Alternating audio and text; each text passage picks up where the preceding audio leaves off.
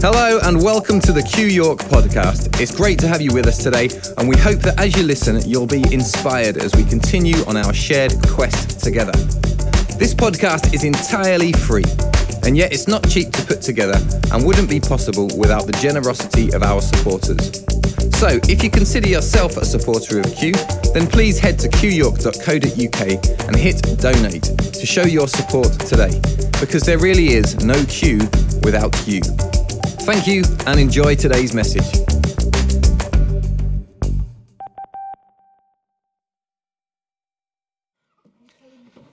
All right, just before the kids go out, that's a precursor to what I want to talk about tonight, because I want to talk about the chains of freedom. Also, as you can see, we're trying to make the best of all the weirdness of this present time, so those guys, thank you for being here, and guys in the balcony, find your own space. We're just very happy for you to do whatever you need to do at this time and, feel comfortable. Also, we wanted to give the kids a bit of a blowout today, so we've been talking about, who we have to bring in or don't bring in the week to get ready for what we normally do. So we've decided that I'm going to talk a little bit longer tonight, not too long. But a little longer, and then the kids will go out. Also, just want to mention Betty Wright. Betty's probably struggled the most physically and personally in all of this shutdown. So please remember Betty in your prayers. She's a sweetheart, and I know Alison's giving her a lot of attention to help her, but we do pray for Betty that it'd be nice to see her back, wouldn't it? So we pray health and strength on Betty as well. Also, it's interesting, as our own sensitivity or attempted sensitivity to someone other than ourselves gets alerted at times like this. I don't know if you've picked up, but there's a lot of talk suddenly shot through the cracks about the Uyghur Muslims in northwest China. There are approximately 10 million of them, and they have and are still suffering terrible persecution, dragged off and thrown into camps. I think one of the saddest things is that the Islamic nations are saying nothing about it.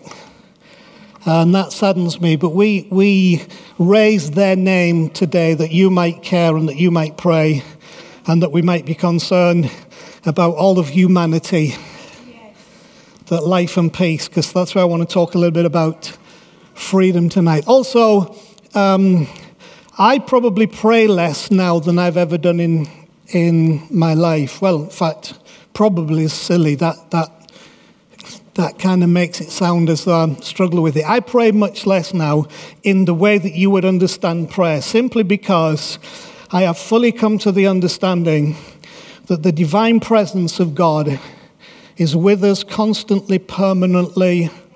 It is present, it is gracious, it is the loving presence that God himself is.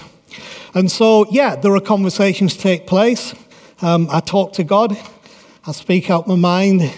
But the days of kind of feeling somehow I have to ask God to involve himself because somehow he couldn't be bothered or he's somewhere out in the nether regions have long gone because he's present. And here's one of the things I based it on is one of David's Psalms says, "Where can I go from your presence? If I go to the heights of heaven, behold, you are there. If I go to the depths of the grave, behold, you are there. Where can I go from your presence?" David's revelation was that if I'm up there in the heavenly places, God is there because I'm there.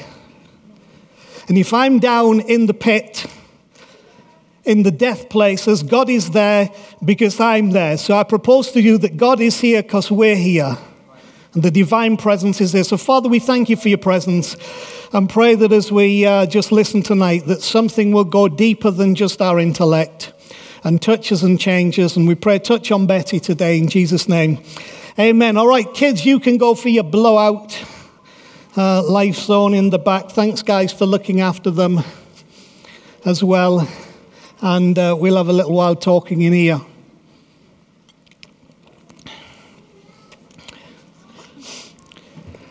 French philosopher Jean-Jacques Rousseau,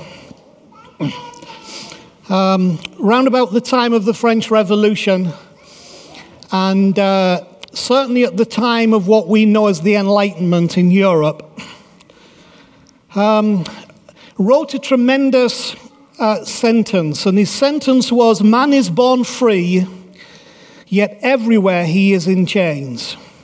Now, Rousseau had a particular context for that in what was the emerging process of capitalism at the time, believe it or not, in the 1700s, and also the circumstances in France that were leading up to the French Revolution, and of course, like I've said, this thing that was happening in the thinking in Europe of the Enlightenment.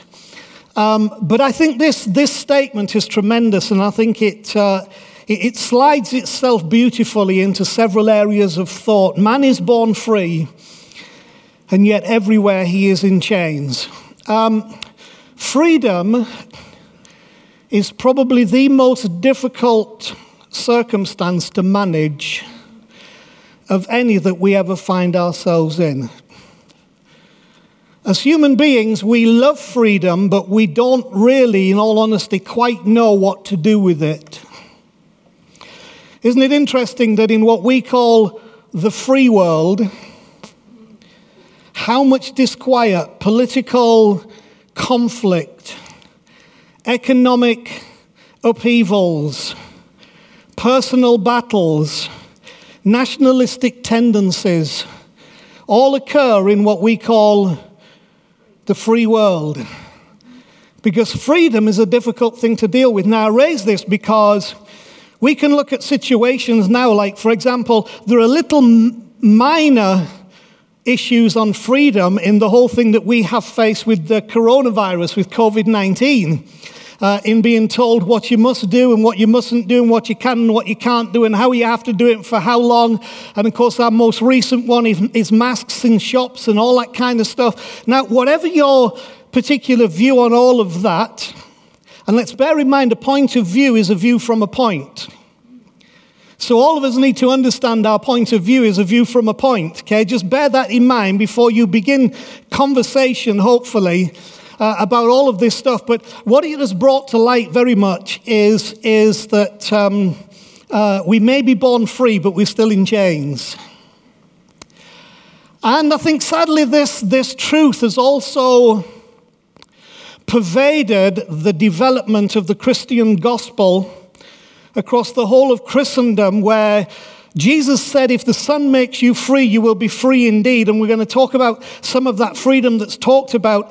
And yet we have found ourselves in a developed belief system that is anything but free for the most part. Mostly it uses the same methods that I've told you. We are in the grip of religion at the moment, but the religion is based around things like a pandemic, racial issues, elections, whether to stay in or stay out of whatever it is you want to stay on or stay out of. And all of those elements have brought to the fore something very familiar with me for all my life, which is how religion works. And the sad thing, once those things become a religion, then control and manipulation becomes the tool by which you try to get the converts to accept and believe, and then you run a process of reward and punishment. And in all honesty, the whole system, the one thing it lacks most of all is love. I can't love you because you think differently to me. You can't love me because I think differently to you. I read this newspaper, so you can't love me because I read that newspaper, but I can't love you because you belong to that little offshoot of political parties. And so what we find is, whether we call ourselves Christian or whatever, we find ourselves in the grip of religious thinking. That's why love should always be at the center. And that's also why forgiveness has become very unpopular at the moment. And yet at the core of the gospel is love and forgiveness, in the context of God towards us, in the context of should be us towards one another. So we may be born free, but everywhere we find ourselves in chains. I think we've also created for ourselves the illusion that freedom creates better people. Oh, if only we freed them from this or freed them from that. they would be better people. But I would beg to differ, talking from history and personal experience, and I could also talk from Scripture on that, and maybe will. So we've created for ourselves this illusion that freedom creates better people. Or maybe we haven't. Because just like most religious thinking, we have become confused. We've become contradictory. So freedom creates better people, except for some people that shouldn't be told that they're free, because they'll never be better people because we've already judged them. But if we bring freedom to this race or this color or this conviction, that's good. But we can't bring freedom to this color and this conviction and this political persuasion. So we have this contradiction that we think we want freedom for those who we think will be bettered, but meanwhile we don't want freedom for anybody else. But if freedom creates better people, then we should have freedom for all people. Or maybe the question would be, what do we define as freedom? Do we mean the release to think, say, and do whatever we want without consideration or restraint? Now notice I didn't use without condemnation and judgment, which is what you would have got 15 years ago. I used the words consideration or restraint because I don't think God's as bad towards us as we have made him to be. I think the problem is we see God through our eyes, and then we superimpose onto God how we see people and think that's how God will also see those people. But the truth is, we have to look at the whole issue of, is it about thinking, saying, and doing whatever we want without consideration or restraint? Is that really freedom? So the illusion is that freedom makes people better people. It doesn't. Freedom just makes people free people. And I'm for freedom. We have sought, much to my pain a lot of the time, to preach an undiluted message of freedom in the journey of this house.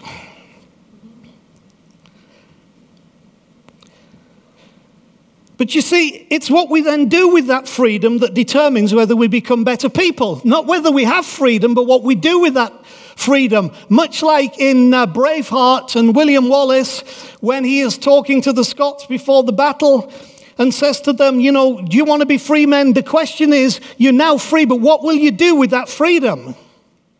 So the question is not whether we have freedom, because we can then get misdirected thinking if we just free everybody or we just free everything, the world will be a better place and people will be a better place. Not true. It's what we do with that freedom that really determines whether we become better people. Freedom is not just about oppression.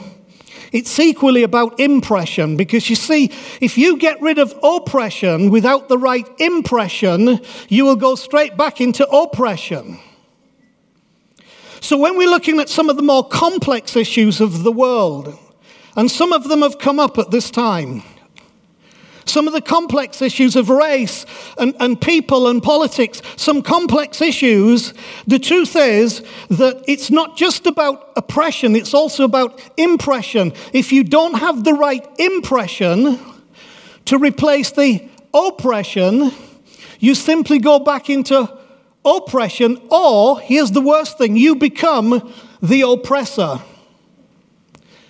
So the oppressed becomes the oppressor, and the oppressor becomes the oppressed. The master becomes the slave, and the slave becomes the master. And unfortunately, in our world, if we don't have a sense of spirit within that binary thinking of right and wrong and good and evil, all we're doing is flipping the thing over. From one power that doesn't help to another power that doesn't help.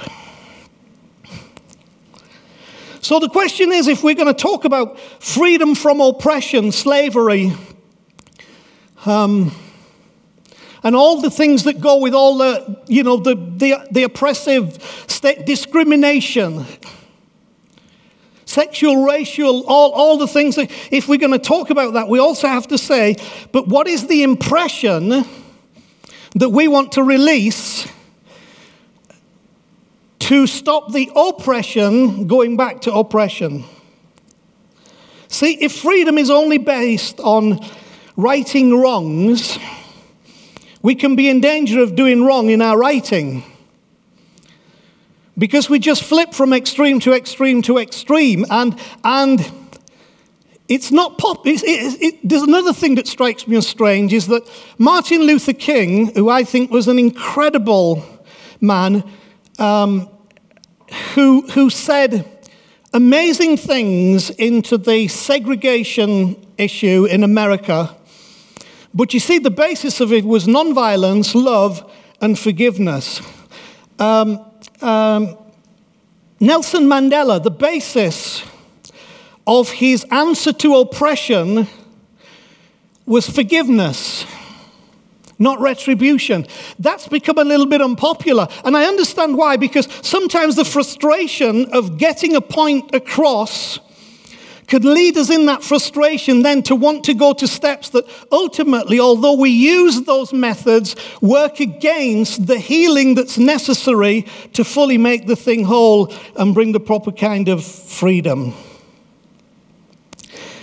If you don't understand the spirit of freedom, you'll struggle to understand the working of freedom. See, freedom's more than just releasing somebody from a contract.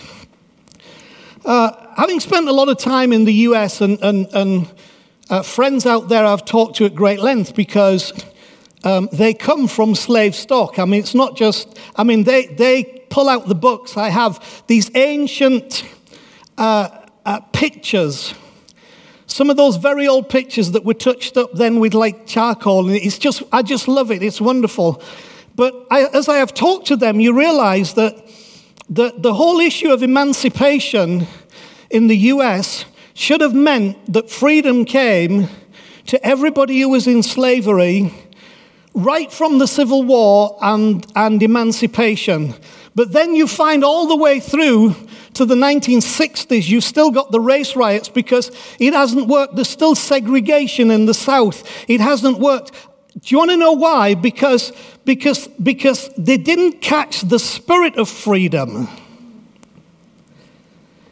They only caught the working of freedom. And that becomes a technicality. And it has no heart in it. I think Martin Luther King brought some heart. I think Jesus, when he came into the issue of a Roman-occupied Israel, came into Judea, and he didn't just bring the working of freedom, he brought the spirit of freedom. And the problem is that why sometimes people rejected him is because they only saw the working of freedom, free us from the Romans, not the spirit of freedom that would free them as individuals and people, so that their freedom would go beyond the occupation of anybody who came into their land. So we need to understand more than the working of freedom. Even in our attempts to bring freedom, we need to understand the spirit of freedom, because when people catch the spirit of freedom, something happens that's miraculous. So what was Paul, the apostle, trying to convey when he wrote what we know as Galatians chapter 5 and verse 1? This is what he said: "It is for freedom that Christ has set us free." Now, I have always found that a strange statement. It's a bit of an oxymoron, because are we free or are we not free? Why not just say, Christ set you free? Because Paul understands, in this understanding of freedom, it's a lot more complex. So he said, it is for freedom that Christ set you free. His point being that you can be technically free, you can be linguistically free, you can be practically free, but not know what it is to truly have freedom. But he said, but it is for freedom that Christ set us free. What he's done, he's brought us from not just the activity of freedom, but the spirit of freedom. It is for freedom that Christ has set us free. So there's something in this Christ spirit which transcends time and all things, and we experienced personally in the body of Jesus something transcendent in this whole thing that is all about freedom being understood as what it is. Not just being free, but having freedom in being free. It is for freedom that Christ sets us free. Stand firm then, and do not let yourselves be burdened again by a yoke of slavery. Now, I like what the New King James does with that translation. It uses a wonderful word because it says, and do not be entangled again with a yoke of bondage. Now, I really like that. I think it's great. Now, let me just qualify first before we go any further, especially for those of you like me who were raised in this, my people.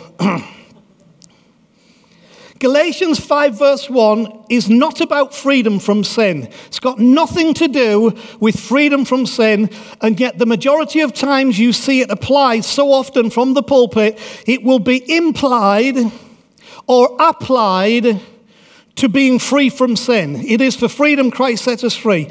Well, it's not about freedom from sin. If the issue is not freedom from sin, then the question is, it freedom from what?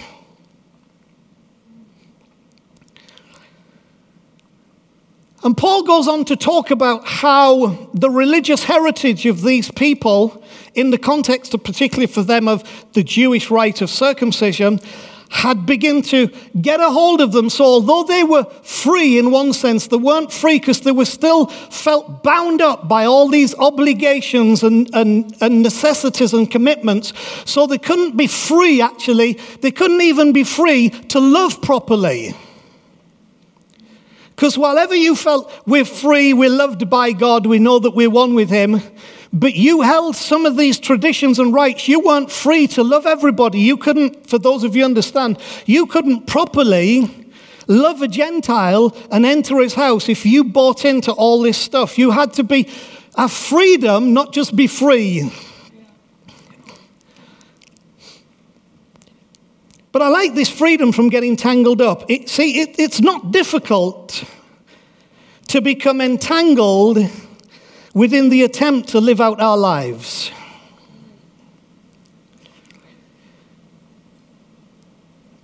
Most of us, if we're honest, have at best a little bit of a tangle. Some of us have a complete tangled mess. And I wish there were some others here who I feel this word would really help to listen to this, but I appreciate you listening online. Get a hold of this, because part of our process here is to understand the freedom we want to bring you brings us from that entanglement that we have, where for those of you raised in church, it's an entanglement with the traditions of the past and the condemnations and the judgments and the expectations and the requirement and the pain and the using. For those of you who weren't raised in church, it's still the entanglement of how we get to grips from where we are with the divine presence, with what it means to be in Christ and of Christ and through Christ, and how that affects our lives and how we live and how it impacts how we see everything. That might be God.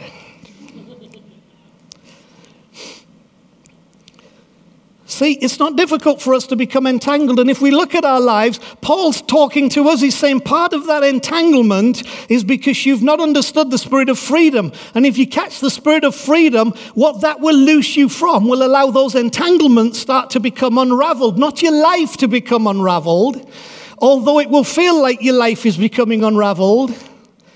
When all the stuff you've been entangled in starts to come unraveled, because what you've got to realize is we're in slavery to a lot of things. Ways of being, ways of thinking, ways of seeing the world, and we are in slavery to that. And Paul rightly connects all of this entanglement to the condition of slavery, which is where most of us finish up in one form or another. In my own upbringing, I thought I was free, but it took a while for me to realize I was actually in slavery because I was so entangled in self-righteousness and judgments and the scary God and hell and avoiding. And I was in an entanglement. It was a slavery, but this freedom sets us free. from all of that. The worst and probably the longest lasting form of slavery is the one that you blend into. It's the one that you didn't realize you were in it until you could argue it's too late. You ever heard the story of the frog in the kettle? If you try to put a frog in a boiling kettle, it will fight you because it can feel the heat and it doesn't want its butt burning, and it realizes death is coming, and you cannot put a frog in a boiling kettle. It's a slippery thing that will escape. But if you put a frog in cold water, I haven't done this experiment myself, incidentally, if any of you worry, okay? Please don't go home and try this at home. Not with any creature or animal at home. But this is actually true. If you put a frog in cold water and then you begin to heat up the water, the frog will stay in the water until it boils to death.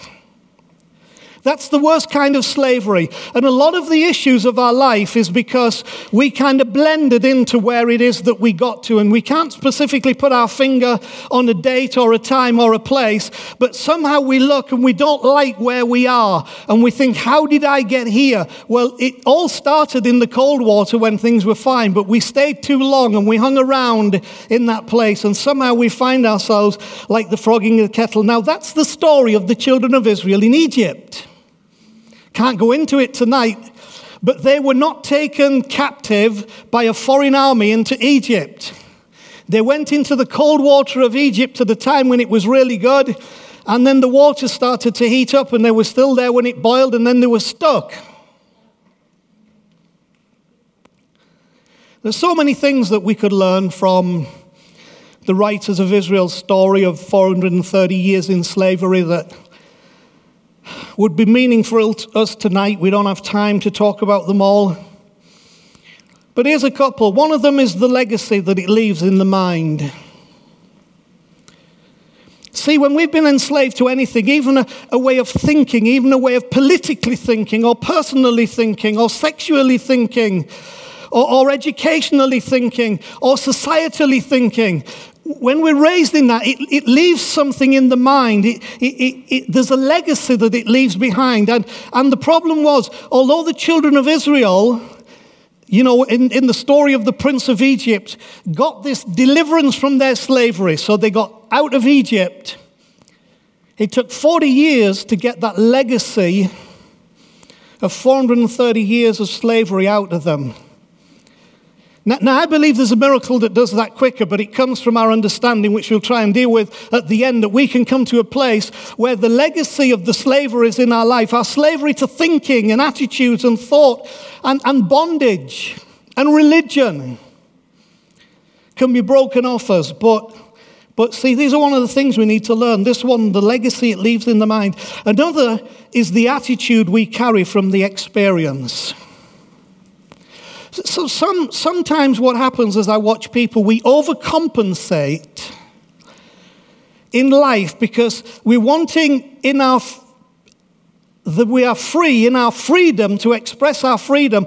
But what happens is, because we never dealt with the legacy that was left in our mind and the attitude that we've carried from experiences we have had, we overcompensate. And I'm not saying that is... It's not unrighteous. It's not, if we're going to talk right and wrong, it's not particularly wrong, but what it produces is not helpful because it's an overcompensation that's come from the attitude that we carried from an experience. Do you understand what I'm saying? I think of Nelson Mandela, one of the things he wrote in The Long Walk to Freedom. He talked about the day that he... Oh, there. Don't know what happened there, Phil. I'll grab the other mic if it does it again. Nelson Mandela in The Long Walk to Freedom, of course, which is his story of his early days and then his 27 years in Robben Island as a prisoner of the apartheid system in South Africa. He said when he came out of the doors of Robben Island after 27 years, he was angry. He was unhappy. There was a legacy of 27 years of being wrongfully imprisoned just because of his race and his disquiet over the apartheid system. And he said as he walked to the car to get in the car, something came in his mind. He said all of a sudden he realized that if I do not forgive this, and if I don't forgive it for what it is, and I don't allow myself to move on a different spirit, I may have left the prison that was my bondage for 27 years, but it will never leave me. So that day, Mandela said, I pull down the shutters on that experience now. I will not allow it to still hold me in prison as if I was still there. And the problem is when we've had experiences that have hurt us and wounded us, and thoughts about society and issues, if we don't allow that same spirit to happen, what happens is that prison is always in you. You might not be in that prison, but that prison is always in you. So we have to come to freedom, not just being free, by a very different way, in a very different spirit. These can become the enemy of our own progress, these legacy in the mind and the attitude that we carry. Getting rid of the oppressor does not in its own right create the solution to slavery. They can cause reactive decisions which are not conducive with the completing of our journey into freedom. Surviving freedom may be a greater challenge than surviving slavery. It needs a different spirit. Do you know what kind of religion most people prefer? The one that gives them just enough slavery to feel safe, but only enough freedom that they can run back into the slavery when they feel somehow somebody's not pleased with them, or God's not pleased with them, or they're not pleased with themselves. But when you bring in freedom, actually, it's hard to run a successful church in a spirit of freedom. Because then the things that we rested in, our own unworthiness and God's forgiveness and Christ's death, and we can just fall into that, rather than the emergence of the Christ in us, the hope of glory being the expression of our lives. It's much easier. We like a little bit of slavery, whether you believe it or not. We like a little bit of slavery. We feel more secure with slavery. Surviving freedom may be a greater challenge than surviving slavery. Because first and foremost, you have to think differently. Some people believe that they're thinking differently when they're merely rearranging their prejudices. Don't let's be you and me, okay? Thinking differently is not merely rearranging your prejudices to have different prejudices than the prejudices you had before. All prejudice has to go. Okay, so we're doing all right. We'll bring this to a close. So what is the kind of freedom I want to promote and uphold? What is my intention? What are my hopes? What are my concerns? Let's start with my concerns. My wife's very aware of these. Too many people want to be free but not responsible.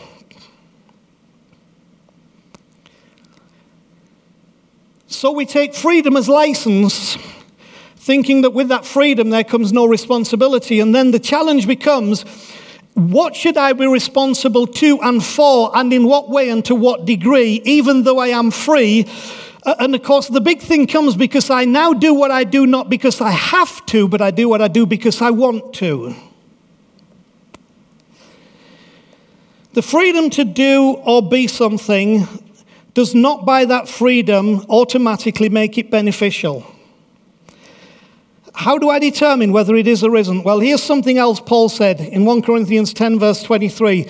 And he said this in chapter 6 and chapter 10. As we read it. One is about sexuality and the other one is about interaction with the culture. And Paul says, staggering, I mean, I think most, probably most common narrative preachers would like to erase this from the text or redefine it as to what Paul meant to say. Because Paul says everything is permissible. Everything is permissible. Everything is permissible. 3 times in each chapter. Everything is permissible. It is for freedom that Christ set you free. That's the kind of freedom. Hey guys, everything is permissible. I echo the words of Paul today. Everything is permissible. But not everything is beneficial. Now that's the maturity of freedom. Not everything will benefit you just because you're free to do it. Everything is permissible, but not everything is constructive. Not everything will build something in your life. Some of it will rob you of things in your life. And he says everything is beneficial, but I won't be mastered by anything. In other words, everything that's permissible, it doesn't mean that it will not master you. So some things you're perfectly free to do will ultimately become your master, and then the very slavery you were trying to get away from and bondage, you're back in again. Do you understand what I'm saying? He also says in Galatians chapter 5, verse 13, you, my brothers, were called to be free. That's your call. We want you to be free. But do not use your freedom, and I'm going to do the Anth Chapman translation here because it's better. Do not use your freedom as a means to indulge your selfish ego. Rather serve one another in love. Okay, won't say any more about that. So that's what my concerns are. What are my hopes? My hopes are that we will be allowed to play a part. This is we. Q will be allowed to play a part in the untangling which is necessary for freedom to have its full effect. We want to help you in the untangling. The hope is that we help you live from a non-binary, non-dualistic perspective where spirit is given its rightful place. I love what Jenny brought in about 3-dimensional. That's another one. I'm stealing that one. Binary, dualistic, 3-dimensional. Life should be 3-dimensional, not 2-dimensional. So what is the kind of freedom I want to promote and uphold? Well, let me just summarize it in 3 things. Freedom to love. Unconditional, directional, freedom to love. Freedom to love, and I'm going to shock some of you with this, freedom to love who you love. Because all things are permissible, not all things are beneficial, but all things are permissible. And the freedom we're promoting and we're upholding is your freedom to love. Feel free to love anybody you want to love. As free as you can possibly be. Let you have the proper freedom of non-entanglement to love people. I understand some of the complexities of that. I understand some of the issues of, for example, the Black Lives Matter and the issue of, when black people are being oppressed, it's important to understand their oppression and not dilute their oppression into everybody else's oppression. And I get that, and I believe that, and I absolutely buy 100% into that. But within all that then, as that spreads, it has to spread beyond that to say, actually, love goes into that, and then love goes beyond that, because that's the only way we fully fix and fully heal the whole situation. Freedom to love. Second one, freedom to live. I don't think I ever felt that I had that freedom when I was growing up in church, the freedom to live. Chris had it much less than me, and some of you have had it much worse. But this freedom is freedom to live. I trust you. If you just live by the issue that everything is permissible, not everything's beneficial, some things will want to master you, you figure it out. Why? Because you catch the spirit of freedom, not just the action of freedom. You don't need me to tell you what you can and can't do, because that's the action of freedom. What you need is the spirit that is within you that helps you understand the spirit of freedom, and that will help you and guide you, because there is a spirit within you that is the spirit of the Christ, if you let it come. So freedom to love, freedom to live, and this last one, freedom to let. Let it go. Let people be. I love the narrative. I've told you about Scripture. It's amazing. Narrative of Scripture in the beginning. God looks into it all, and here's how the Hebrew writers recorded it. God said, let there be light. You have to let it. If you don't let it, it can't. Some things you just have to have the faith and the confidence to let it. Let there be light. Let people be who they are, But let's be it in the love, and let's be it in the life, and let's be it in the freedom spirit that we talked about. And as we do that, the truth is you'll find that that will actually bring us together, not tear us apart. All right, I'm going to finish because I've had my stint. You got your money's worth. Eckhart Tolle, my wife will look at me now and say, you don't like him. I do. I just don't understand everything he says. Let me finish with this. Eckhart Tolle said, all the things that truly matter, beauty, love, faith, hope, and inner peace, and can I put in there true freedom, arise from beyond the mind. I want you to grasp that. They all arise from beyond the mind. They come from another place. Your mind can only think binary, dualistic, two-dimension, right and wrong, good and evil, in, out, for, against. But all of these beautiful things do not come from the mind. They come from beyond the mind, that's spirit. They come from the spirit of the Christ, right? It is for freedom that Christ has set us free. It has to come from beyond the mind. And I hope that you will grasp that tonight and you allow that to happen. True freedom also comes from beyond the mind. So here's what I wanted to say to you. Find a place of freedom, untangled from the past. And as Paul says, stand fast in that. Dig your heels in that place.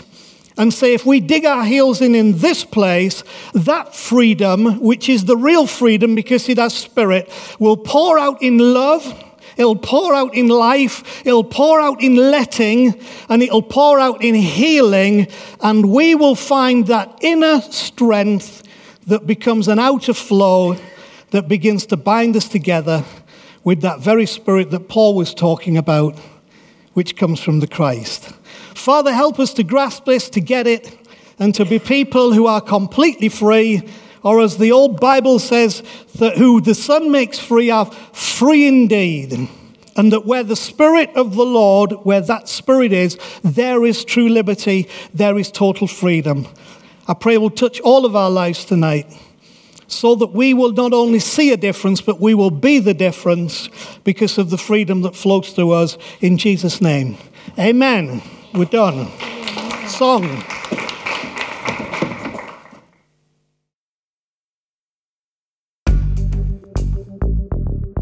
Thanks for listening to another Q York podcast. If you've been inspired by what you've heard today, then why not email us at info@qyork.co.uk and let us know who you are and where you're listening from.